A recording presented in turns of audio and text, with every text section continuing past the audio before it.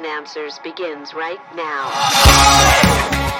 Social media is changing culture, the church, the workplace, and our homes. Unhealthy consumption of social media can distort our purpose, view of reality, relationships, ability to discern truth, and so much more.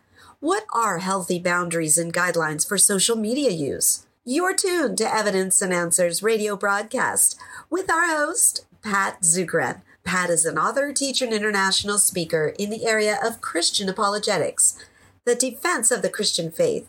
The last time we were together, Pat began an interview with author Chris Martin, talking about his book, Wolf in Their Pockets. If you've missed any part of this message, log on at evidenceandanswers.org, and there you will find this message entitled Wolf in Their Pockets, and hundreds more podcasts that you may listen to or download. Now, let's get right to our conclusion. I think social media is a sort of entertainment platform almost before anything else, but it can be incredibly entertaining to get in arguments with people, to fight with people.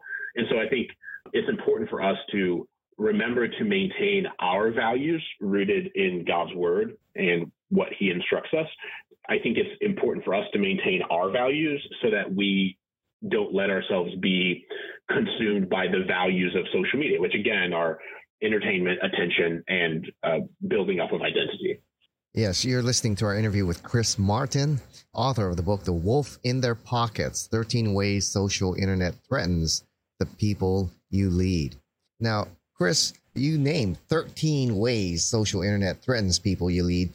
Folks, you'll have to get the whole book. It's a great book. You have to get the whole book to learn all 13 ways. We're just going to go over maybe 3, maybe 4 if we have time with Chris here. But these were very relevant and very engaging here. So you named several ways social media threatens people. And the first one, you kind of touched on it already, that social media provides us endless entertainment. Well, what's the danger there? Oh, man, I think the danger of endless entertainment is, well, I think there are probably a lot, but I think the first thing that comes to mind is that we can come to believe that being entertained is what matters more than anything. Yeah. And I think a sneaky consequence, because it's far easier to say one of the negative effects of social media is it makes us get into arguments with people all the time. Oh yeah, clearly that's a problem because we don't want to be combative. We want to seek peace with everyone so far as we can do it, as God's word tells us. And so that kind of thing is like, oh yeah, don't use social media to just get in fights. But if someone says, oh, just use social media to be entertained, it's like, oh well, that's not so bad. Like, it's not a sin to be entertained. Like, watching movies isn't wrong. Watching TV shows or listening to music that's entertaining is not wrong. However, there is truly endless entertainment on the internet. There's more entertainment content on the internet today than you could watch probably in 100 lifetimes, let alone how much content's added every day. There are lifetimes of content added to the internet every day. And so I think for us, the biggest concern isn't so much that being entertained or wanting to be entertained is bad.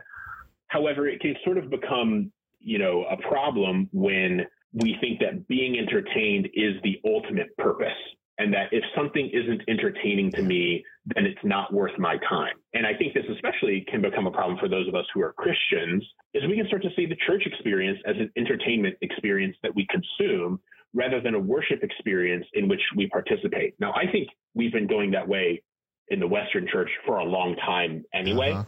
Because of the television and other forms of mass entertainment media in the last 100 years. But I think social media can sort of supercharge that as it supercharges so many other things. And so I think it's important for us as Christians to see the local church experience as a means of participating in the kingdom of God as ambassadors of his kingdom, and the Sunday morning worship experience as a sort of cornerstone element of that, rather than, as many of us I think have in at least the American church, if not the Western church generally, kind of participated in the local church as we go to the local church worship experience on a Sunday, much the same way we would go see a stand-up comedian on a Saturday night or see a concert on Friday evening or things like that. Yeah.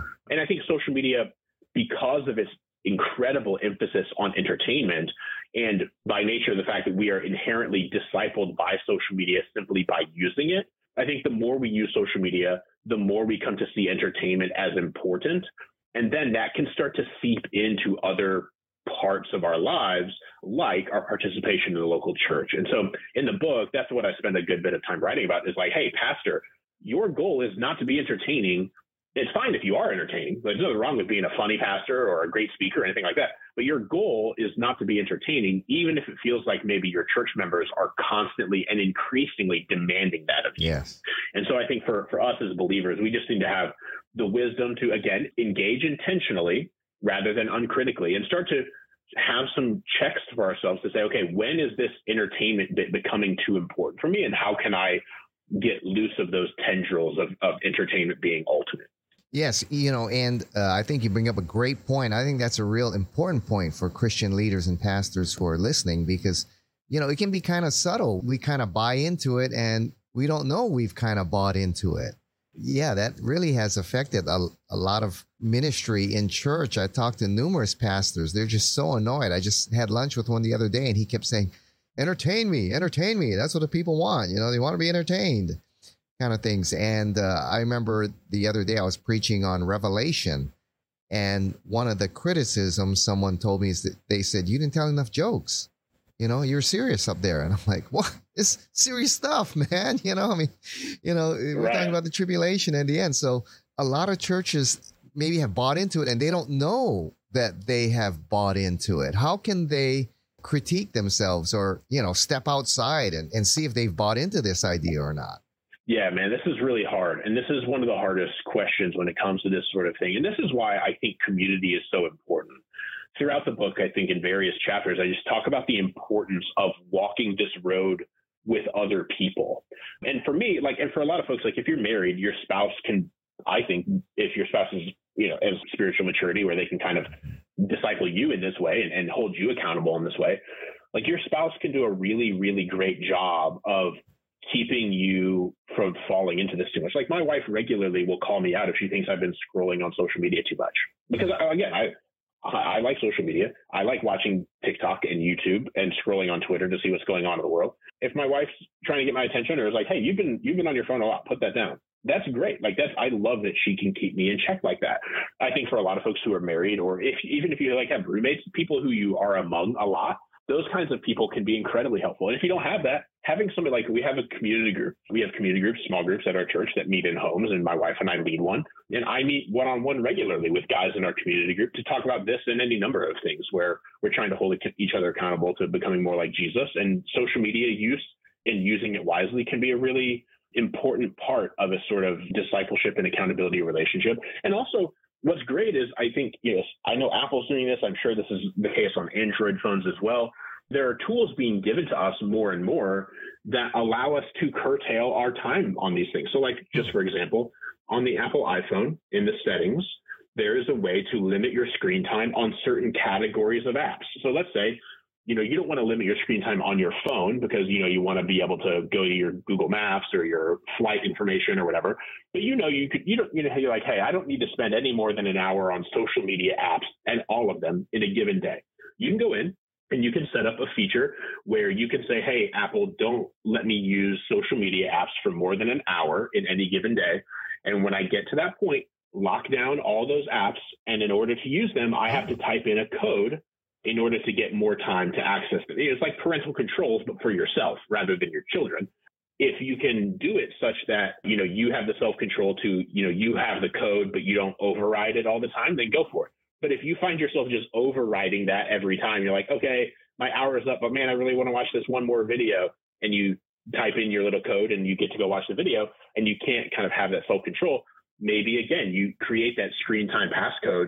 You need to give that screen time passcode to a spouse or a friend or someone like that, an accountability partner, who can say, hey, you spent your hour watching videos or scrolling Twitter today. You don't need to spend another hour until tomorrow. So, go read a book or whatever else. So there are actually tools on a lot of these devices today that can help us with this. And I think we should use those, especially if we're having trouble kind of having to discipline ourselves. Yeah, that's great advice. Wise words there. Now, here's another one that I found very significant. You said social media distorts our sense of purpose. Tell us about that. Yeah, I think our relationship with social media is a powerful factor in distorting our sense of purpose. I think we're pretty good at misunderstanding our sense of purpose before social media came around. So I don't think social media has cornered the market on distorting our purpose. But I think there are a few ways this happens. First, I think social media makes it feel like we can be anyone we want to be at any time. And in some degree, that's kind of cool because, like, you could, maybe you want to be a YouTuber who loves talking about classic cars. Okay, cool. Like, you can go be that person or whatever. There's a kind of neat element to that. At the same time, it can sort of make you have this light sense of a sort of split personality where, like, who I am on Twitter is different than who I am at church, and who I am at church is different than who I am on Facebook or whatever else. And I think, social media, by making it feel like we can be anyone we want anytime, can distort our understanding of who we're truly meant to be at all times. And so I think that can be pretty detrimental. Secondly, social media makes certain lifestyles appear more valuable than others. There's a survey that's been much publicized in the last couple of years that went out to preteens in the U.S. and the United Kingdom, asking them what they wanted to be when they grow up. This is back in 2018. And the highest ranked profession that kids wanted to be when they grew up was a YouTuber or a vlogger, which, let's be clear, at first, some people were like, oh, are you kidding me? Like, kids don't want to be firefighters or baseball players anymore. Come on, this is so sad.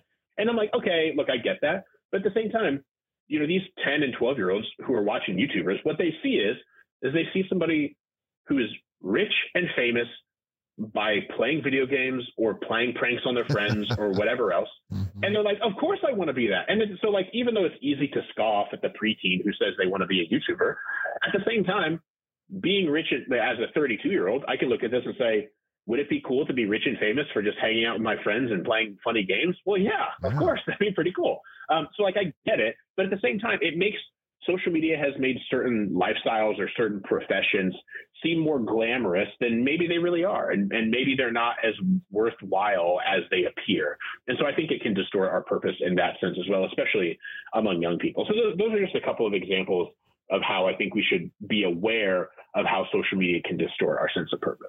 Yeah, and to follow up on that, how should a disciple of Christ be seeking his purpose or calling in life? Yeah, I think if you are trying to figure this out yourself, or perhaps you're even a leader, you're a small group leader in your local church, or you're even a parent and you're discipling the kids in your house, I think these are just a couple ways I think we can cultivate a sort of biblical understanding of purpose, whether in our own hearts or in the hearts of people we're trying to lead. First, I think remind people of the others-focused, God-glorifying purpose for which they were created, or for yourself. Remind yourself of how you're meant to be others-focused and you have a God-glorifying purpose that you've been created for. And so I think we need to be reminded to love others before we love ourselves. Social media does not reward altruism as much as it rewards self-promotion. And so I think we need to be really aware of our hearts being pulled toward being told that it's okay to care more about yourself than other people, and be reminded of our purpose that we're actually called to love others more than ourselves. Secondly, I think it's important for us to create a loving and purpose-driven culture of community. I think it's important for us, I cite in the book, I cite Rick Warren's Purpose-Driven Life, and how community that's driven by purpose is really important. And I think it's important for us to, as we lead in the community that is our house or the community that is our local church, whatever it is, we need to be having the sort of purpose that we've been given by God to glorify him and enjoy him and share that with other people. That should be at the center of any sort of community we have the ability to be a part of and even lead. And so those are just a couple ways. There are certainly a dozen more that we could go through, but those are just a couple ways I think that we can sort of cultivate a biblical understanding of purpose in our everyday lives and in the lives of people that we may get to lead.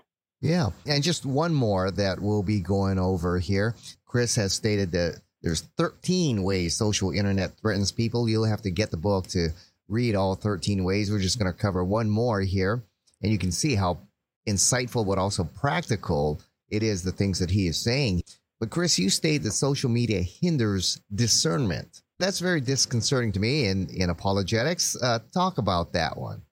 Yeah, social media hinders discernment in all kinds of ways. I think this is one of when I asked, I'm not a pastor. This book is for pastors, church leaders, parents, people who are kind of discipling other people.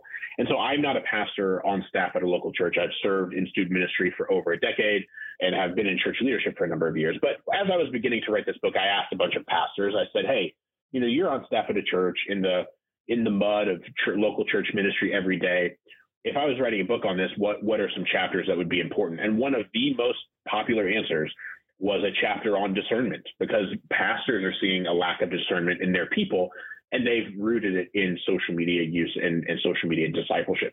And so that's why I felt the need to include this. I think one of the most prominent ways that our relationship with social media creates a lack of discernment is that our relationship with social media creates a sort of content glut that clouds reality and hinders discernment. I think there's a great quote that I'm going to paraphrase from Neil Postman. Actually, I have it right here. I'm not going to paraphrase it. He says, "How often does it occur?" He's talking about the television.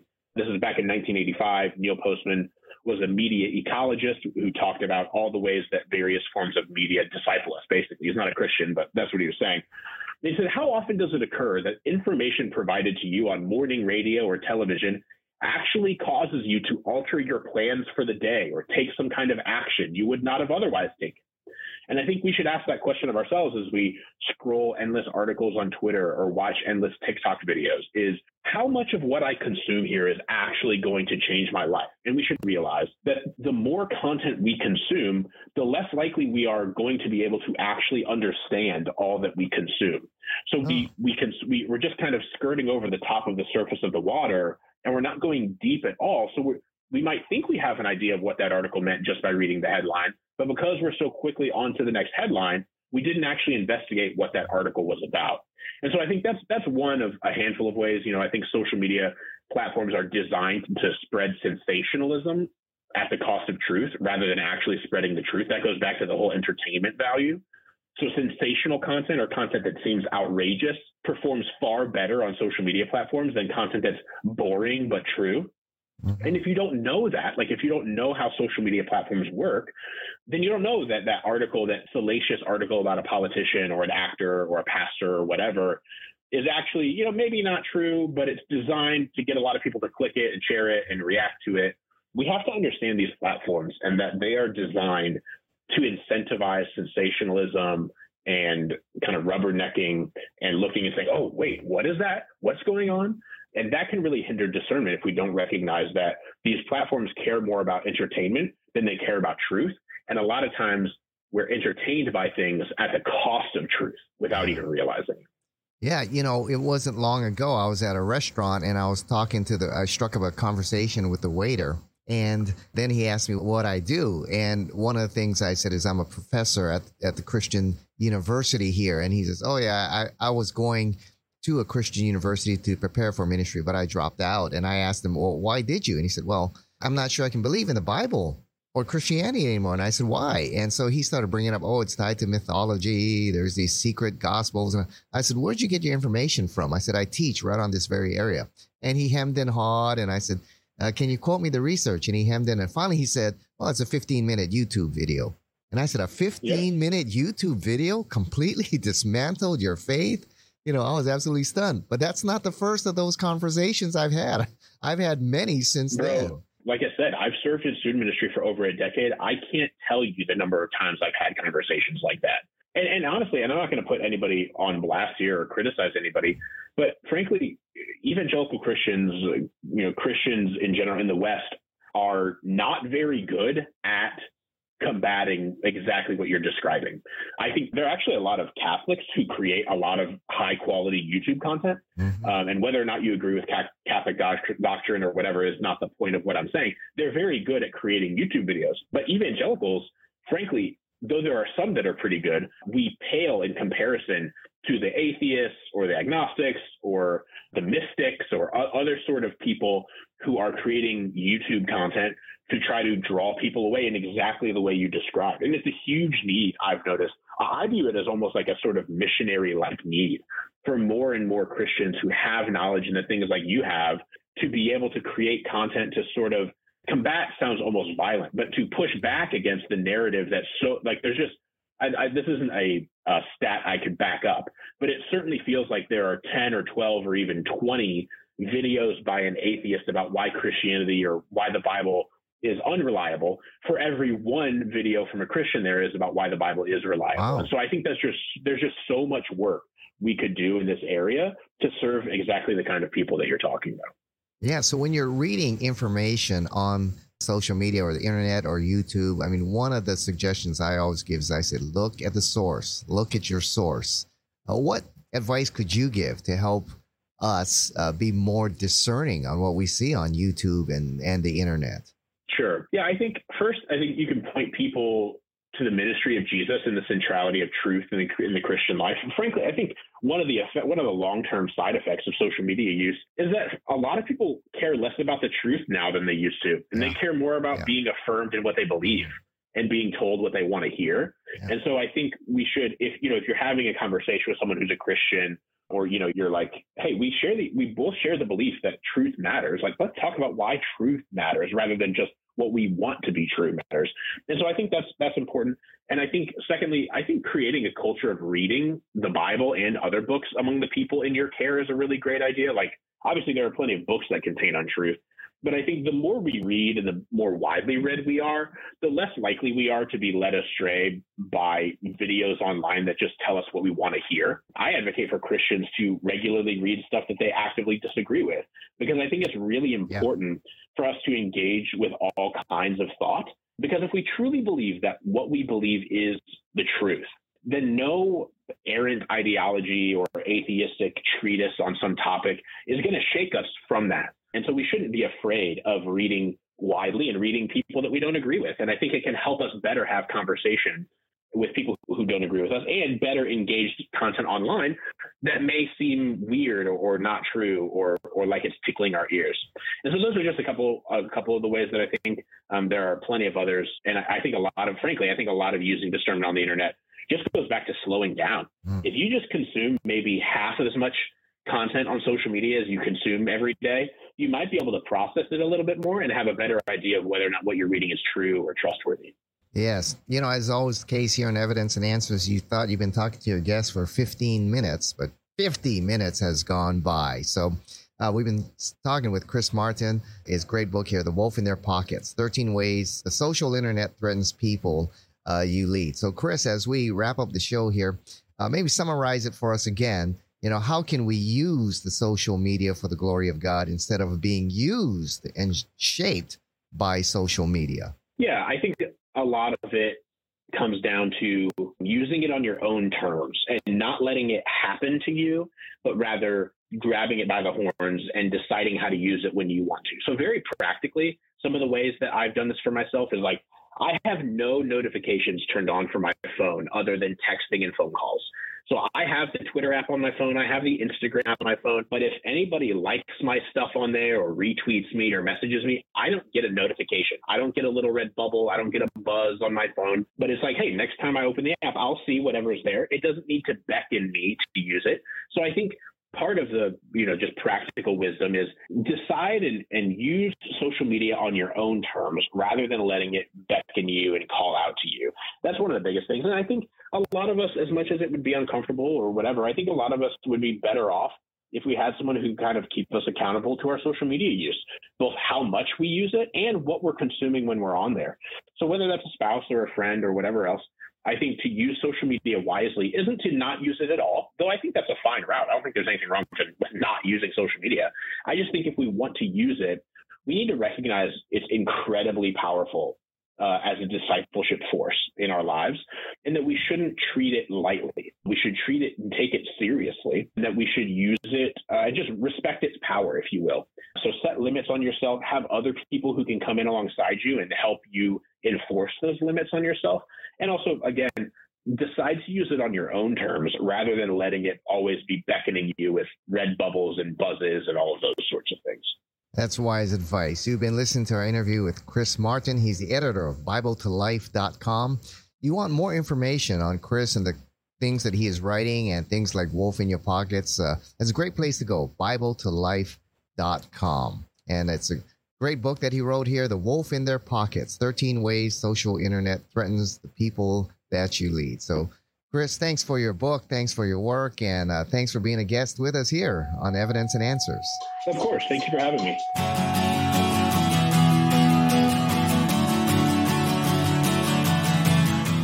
Once again, we've run out of time. Thank you for joining us here on Evidence and Answers. Our goal is to bring you the love of Christ and to equip you in your faith to always be ready to give a response. If you would like to hold an apologetics conference or series of teachings at your facility, contact Pat by calling him in Hawaii. That number is 483-0586, or you may email him through the Evidence and Answers website. That's evidenceandanswers.org. Be sure to browse through our listing of topics on our site. We have everything from atheism to Zen Buddhism. You will also find articles and additional audio for you to listen to or download. An additional location to find Pat's messages is on YouTube. Look up Evidence and Answers and hit the subscribe button. To keep quality broadcasts like Pat's on the air, we rely on generous financial support from you, our listeners. Donating is simple. Just log on at evidenceandanswers.org. Evidence and Answers is grateful for one of our sponsors, the Honolulu Christian Church. If you don't have a home church and are looking for a place to grow in your faith, check out the Honolulu Christian Church. For service times, log in at honoluluchristian.org. Join us again next time on the air or online as we provide compelling reasons for faith in Christ. That's Evidence and Answers with Pat Zukeran.